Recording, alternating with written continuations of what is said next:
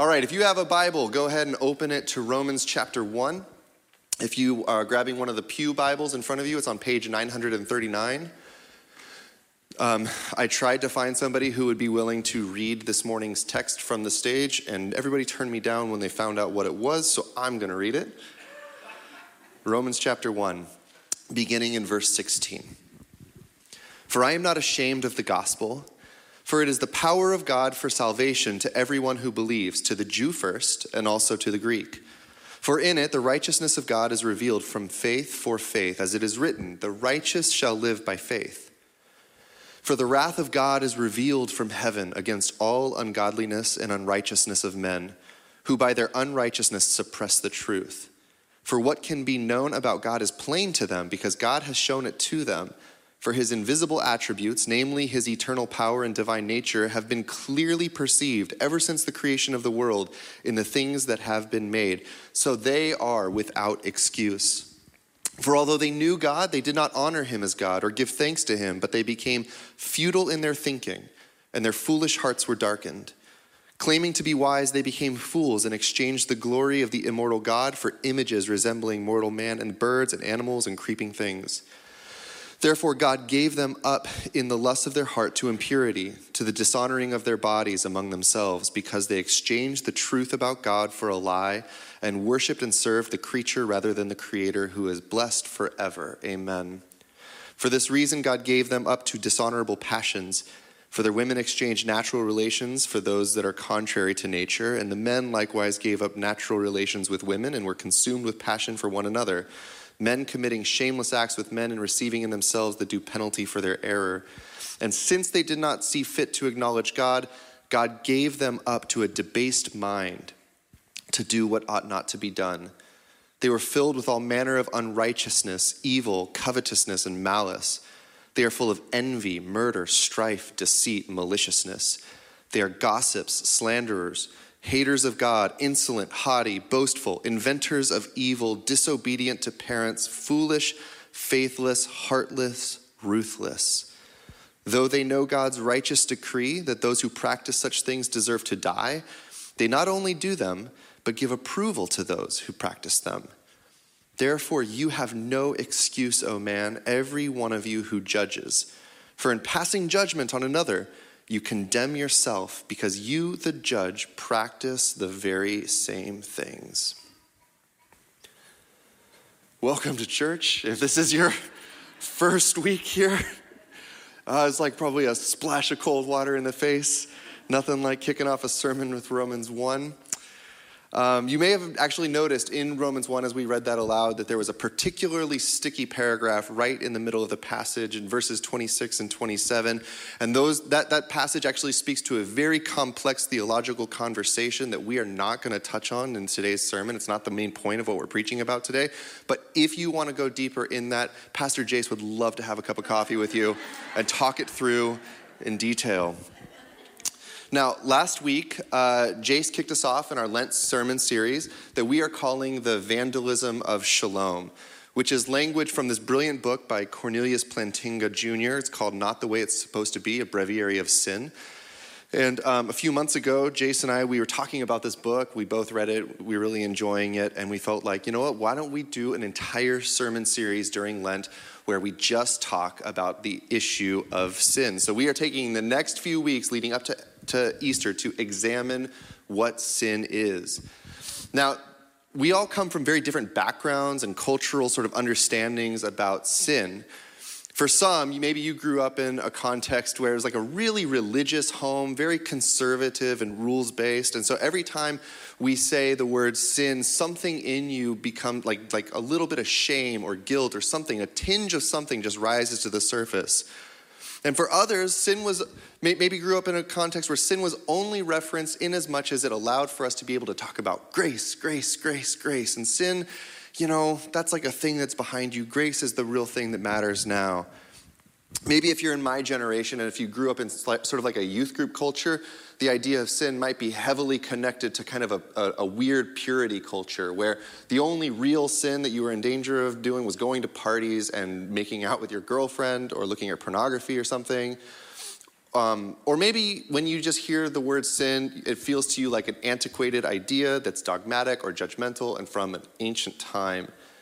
We live in a time where sin is not recognized as a real problem. The very word sin just feels so old-fashioned. And the closest that we'll come to referencing the idea of sin is only when we talk about it as something societal or systemic. But personal? Nah, you do you. I'm sure that you're doing your best. Dallas Willard writes this. He says, "Our social and psychological sciences stand helpless before the terrible things done by human beings. But the warped nature of the human will, the reality of sin, is something we are not allowed to admit into serious discussion. We are like the farmers who diligently plant crops but can't admit the existence of weeds and insects and can only think to pour on more fertilizer." Sin? Who wants to talk about sin? And why bring up wrath? In our culture, we don't talk about it. We don't even believe it. Even in the church, we would rather use a million euphemisms besides sin to describe what's gone wrong with us. We'll say things like it's a slip-up, or a mistake, or a disorder, or a disease, or an addiction, or a shadow side. And when we refuse to acknowledge sin for what it is, we end up prescribing the wrong antidote for our personal and societal pains. Fleming Rutledge says it like this. She says, "It is only by endeavoring to look sin straight in the face that we are able to understand grace." And that's what this whole series is leading up to. We are spending 7 weeks leading up to Easter because before we can get to the victory of the empty tomb, we have to go on a journey through the reality of the very real suffering and sin and brokenness of our world. Sin is the opposite of God's original design for his creation. Sin is to will what is discordant with the wholeness and perfection of God's design. Sin is to will what is against God's will. Pastor Susie Silk says, sin, in short, could be quickly defined as anything less than God's ideal. Any action or thought that does not reflect God's goodness and extend his goodness into the world, but instead undermines God and his good purpose for everything and everyone he created. Sin is anti-shalom. And so why are we spending 7 weeks talking about sin? Because we kind of have to. As we live in a world that increasingly denies sin's existence or even the existence of personal evil, the church must be clear about what has gone wrong in the world and what has gone wrong in us. So we're going to do a little bit of review from last week. If you have your Bible open up to Genesis chapter 1, we're going to start in the beginning. In Genesis chapter 1, verse 1, we read this: "In the beginning, God created the heavens and the earth. The earth was formless and empty, and darkness covered the deep waters, and the Spirit of God was hovering over the surface of the waters. And then God said, 'Let there be light,' and there was light. And God saw that the light was good." So at the beginning of the story, at the very page 1 of the Bible, what we see is that God's Spirit was hovering over this empty, dark, formless sort of void that was watery and chaotic. And then as he's hovering over this weird, empty, formless thing that was watery, he began to speak order and beauty over it and sort of took this chaotic thing and gave it beauty. And after each act of creation, God looks out over what he did and he called it good. Yeah, he called it, the word is tov. He said that it was good. And at the end of his creating process, he then, as sort of the culmination of everything that he did after 7 days of creation, he puts his image bearer in a perfect garden, a place called Eden, and he gives as humans this mandate. He says, "Then God blessed them and said, 'Be fruitful and multiply, fill the earth and govern it. Reign over the fish in the sea, the birds in the sky, and all the animals that scurry along the ground.' Then God looked over all that he had made, and he saw that it was very tov. It was very good." And so God looks out over all of his creation, and he sees this picture of what the Bible calls shalom, complete, beautiful. In the book that we are basing much of the series off of, Cornelius Plantinga describes shalom like this. He says that it is the webbing together of God, humans, and all creation in justice, fulfillment, and delight is what the Hebrew prophets called shalom. We call it peace, but it means far more than mere peace of mind or a ceasefire between enemies. In the Bible, shalom means universal flourishing, wholeness, and delight. A rich state of affairs in which natural needs are satisfied and natural gifts fruitfully employed. A state of affairs that inspires joyful wonder as its creator and savior opens doors and welcomes the creatures in whom he delights. Shalom, in other words, is the way things ought to be. The way things ought to be.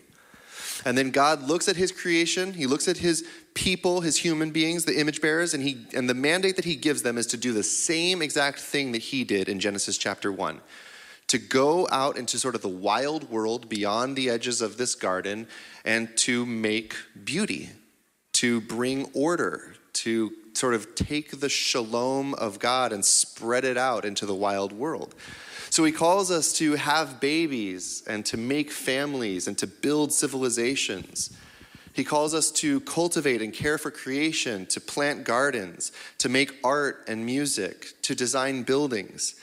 He calls us to express sort of a sub-government under God where justice and righteousness is executed in the world. We're called to prepare delicious foods and to plant vineyards and to make good wine and to celebrate God's goodness at work in one another. Essentially, ruling over creation in relationship with God is what he calls very good. But how did it go?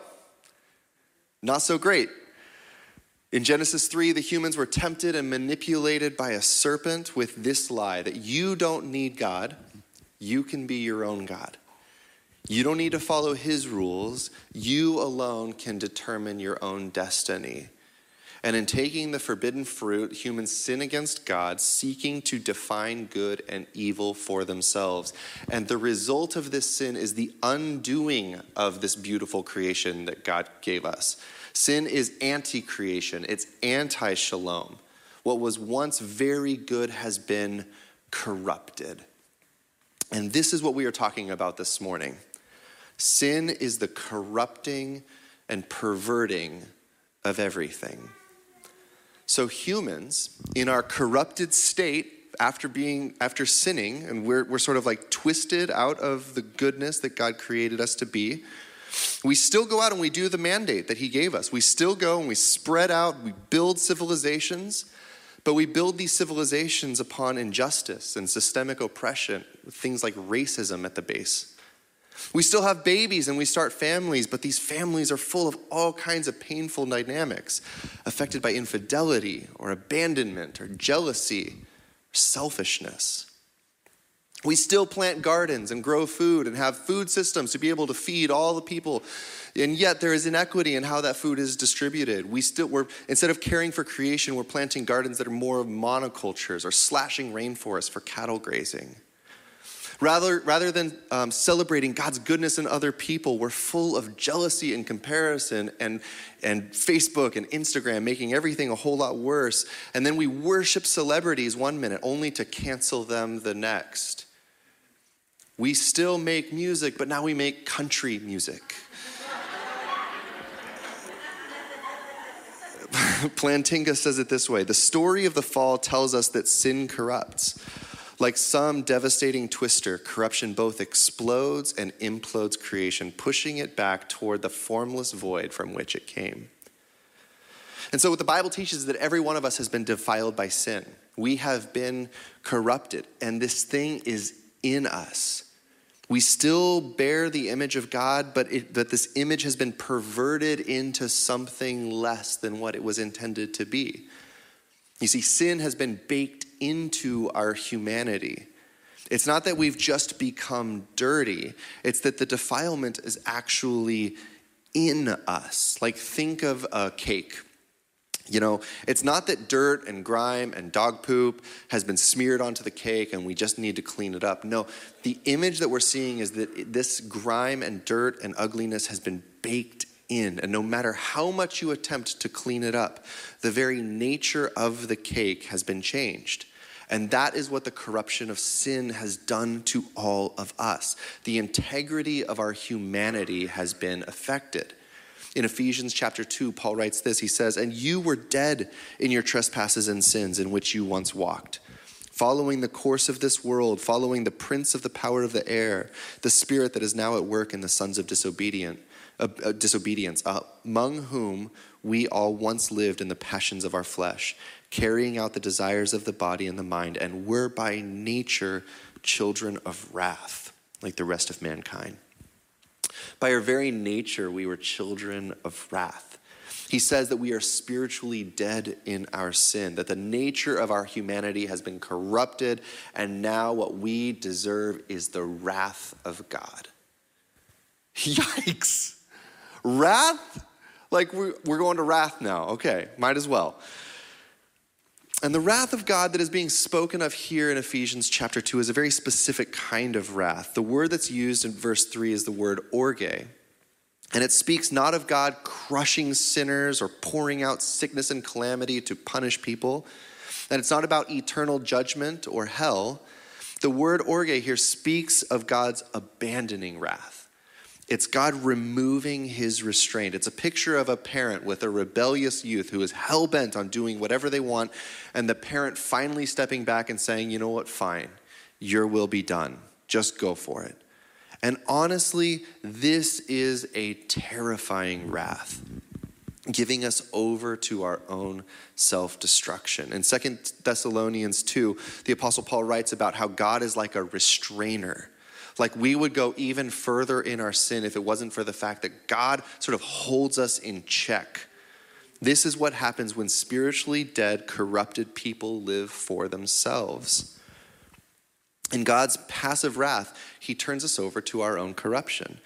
And that's what Romans chapter 1 is talking about when we read it at the very beginning. Paul says that the corrupting power of our sin blinds us to God's glory. That before a word of scripture was ever written, that there was already a revelation of God's goodness that was seen in creation. But because of our corruption, we are blinded to being able to see God revealed in our creation. And then next he says that corruption leads us into futile thinking. He says that our foolish hearts are darkened and we exchange wisdom for folly and we worship what's created rather than worshiping the Creator. Then he says that we succumb to degrading desires. Again, passive wrath. He gives us over to our sinful desires, so we pervert the good gifts of pleasure and sexuality into something less and broken. And then Paul calls out our shameful lusts. And then he speaks of our depraved mind, one that delights in evil and celebrates what is marred and broken. And then at the very end in chapter 2, he says that we are so corrupted by our sin that in the face of all of this stuff, we then pass judgment on each other, not recognizing that we ourselves are just as guilty as those we pass judgment on. That's how twisted Paul says that we are. We are corrupted. You see, we are victims of this anti-shalom. It is painful to live in a world that is broken apart by sin. We are grieved by what we see all around us, by what we see on the news happening in Ukraine. When I'm texting my friend Jed, who is trying to rush 40 people across borders, trying to get them safely to Germany in the face of war. We are victims of a very painful and broken world.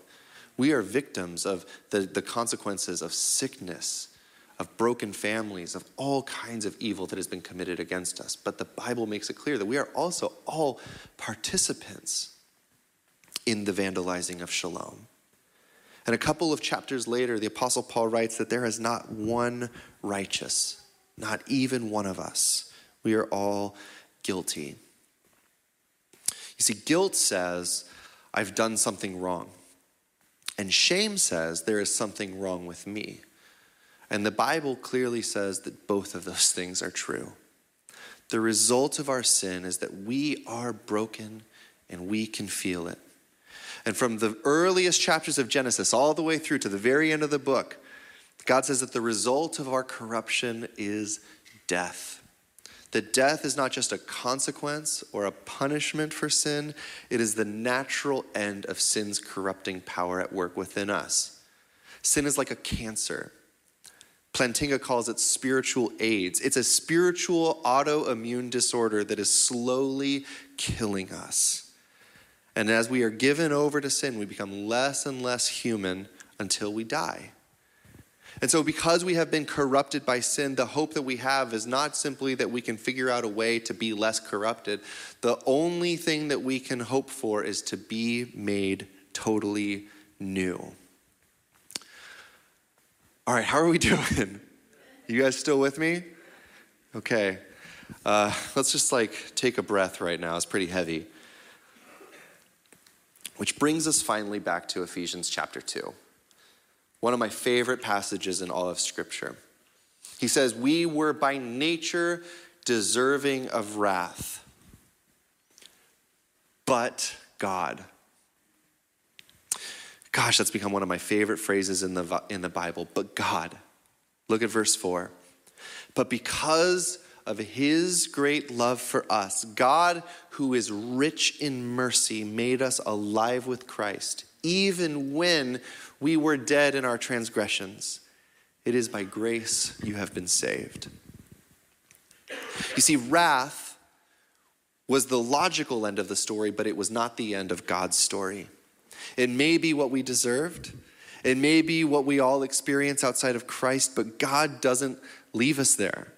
God hasn't left us this way because that is not what God is like.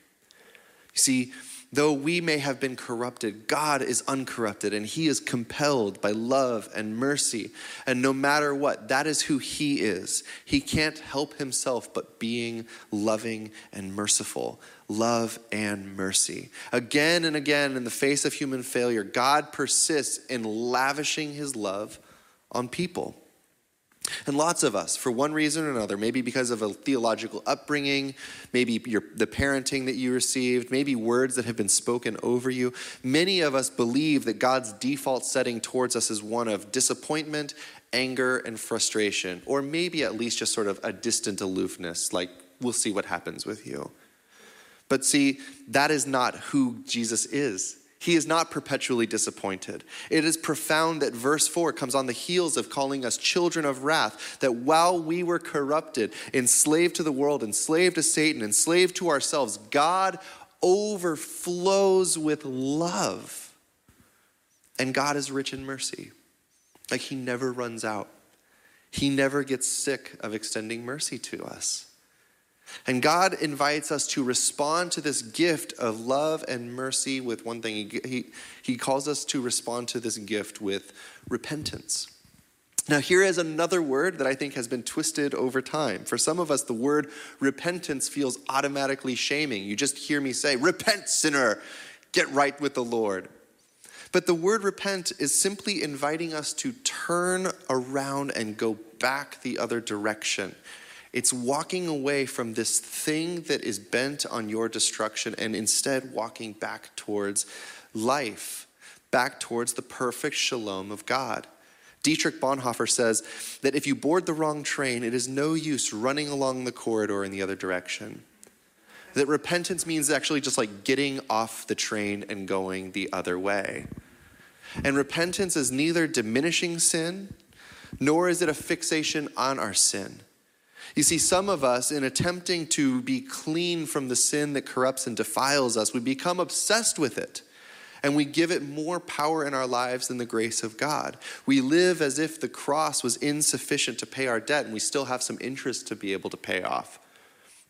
And so some of us in this fear and concern, like, man, I just want to be free. I need to be free from the defilement of my sin. We get so obsessed with it. And the irony is that we think that we are living out repentance, but really what we are doing is we're still going the wrong direction. We're still focused on the thing that breaks us and defiles us. And the invitation from God is not that we focus on it and fix it. The invitation is just leave that there and come to me. It's what we see in the famous story of the prodigal son in Luke chapter 15, where a young man, he takes his inheritance from the father, goes off to a faraway land, just like rejects and renounces his family, goes off to a faraway land and squanders everything. And everything that he was pursuing led further and further and further to his destruction. And when he came to the end of himself and thought, at the very least, I can go home and be a servant to my father. At the very least, maybe I can just get some food at his house by being his servant instead. He reluctantly walks back to the father's house. And it says that as he's walking to the father's house, he's reciting sort of his speech that he's going to give his father for all the reasons why he was wrong and he's sorry and that he should be taken back. And what we see in that is that while he was still a long way off, the father runs to the son. And before the son has a chance to be able to explain himself, the father embraces him and throws a robe over his back and puts a ring on his finger and says, "At last my son is home." And that's the image that Jesus gives us of what repentance looks like. It's not coming back and fixating on all of the ways that you squandered. It's just coming back home. And that is the invitation to all of us. And as we repent and we turn from our sin, we are made new. In 2 Corinthians 5, Paul writes, "Therefore, if anyone is in Christ, he is a new creation. The old has passed away. Behold, the new has come." The broken humanity that we all carry is exchanged for a new humanity. Our nature is restored. Yes, we will still struggle with what the Bible calls the old man, but it is no longer our identity. We are not defined any longer by our corruption. We are defined by God's grace. And then in Ephesians 2, in verse 8, it says, "For by grace you have been saved through faith. And this is not your own doing, it is the gift of God, not a result of works, so that no one may boast. For we are his workmanship, created in Christ Jesus for good works, which God prepared beforehand that we should walk in them." We are saved by grace through faith. By grace through faith, not by faith through grace. And it's really important that we get the order right. This matters because understanding the order of grace and faith determines the kind of Christian you will become. If you understand that faith determines your grace, you will be prone to striving. You will be prone to working to create the conditions of grace, working to clean up yourself, your own corruption and defilement. But what we see here is that grace comes first. Grace creates the conditions for our faith. That's what God does for us. He creates the conditions for belief. Grace gives us the assurance that God, who began his work in us, is the one who will complete it. That God is the one who draws us into saving faith and out of our sin. Faith is not something that you can muster up on your own. Your problem of corruption can never be solved by you. It is a gift. And then from that, we are called to mirror God to the rest of the world around us. The way that God loved us is the way that we are called to then love others and to love the world. And so look at what Jesus did for you, showering you with love and mercy while you were dead. How would God call his people to reflect his mercy and his love to the world that we live in, a world that is defined by tribalism and division? Maybe, just maybe, salvation comes by grace. Maybe the church must be rich in mercy and overflowing with love. Maybe this is what Christ did for us and we need to do for each other. And as new creations, we are recommissioned to go out into the world and to spread the shalom of God everywhere. The same mandate that was given to us all the way back in Genesis chapter 1 is re-given to us as new creations, to go out and to spread the beauty of God everywhere we go. This is what Jesus calls the kingdom. And this informs how we live in the world. This informs our relationships with each other. That as God has loved us, so we are to love one another. God extends grace rather than judgment, and that is to become our new default setting. Imagine being this kind of husband or wife, a marriage of grace instead of judgment, even when they don't load the dishwasher the way you want them to load it.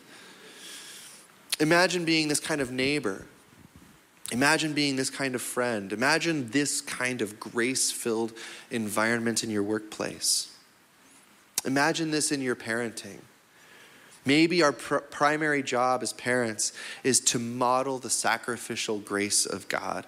Maybe we are to reflect God who is abounding in love and rich in mercy.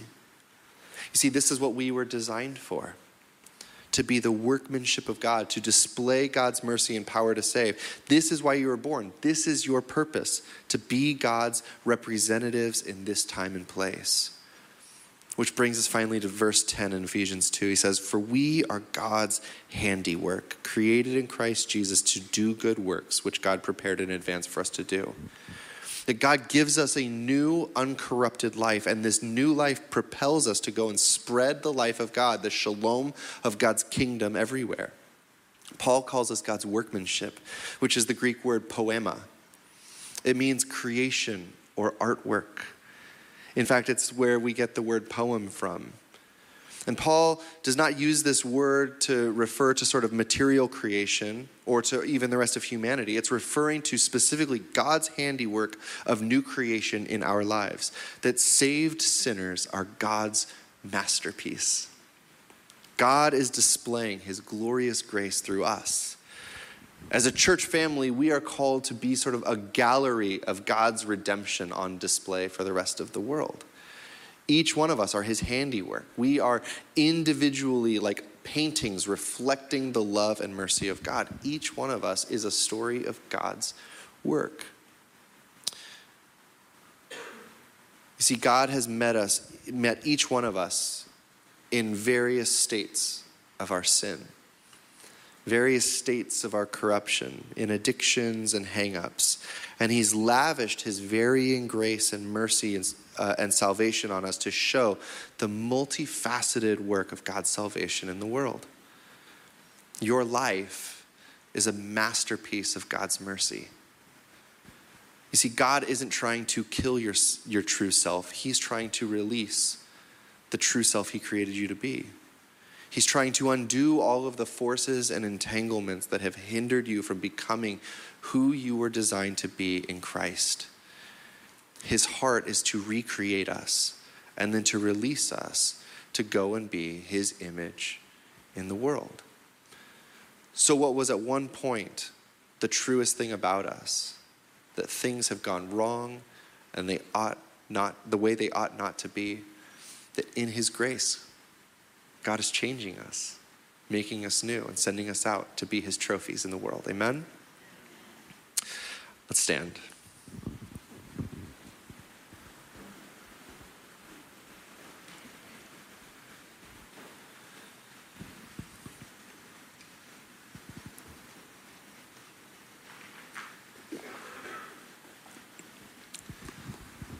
Next week, we are going to have the privilege of having my good friend Rose Sweatman. She's going to be joining us to share with us, continuing our series. You don't want to miss it. But I want to encourage you. I know that the idea of spending 7 weeks talking about sin and corruption and defilement and evil and all of those things is like not the glass of cold water that you might be coming in here looking for. But I want to encourage you guys, let's press into these issues. Because on the other side of this is grace and mercy. It's all of God's goodness being lavished on us as we face the reality of our own brokenness.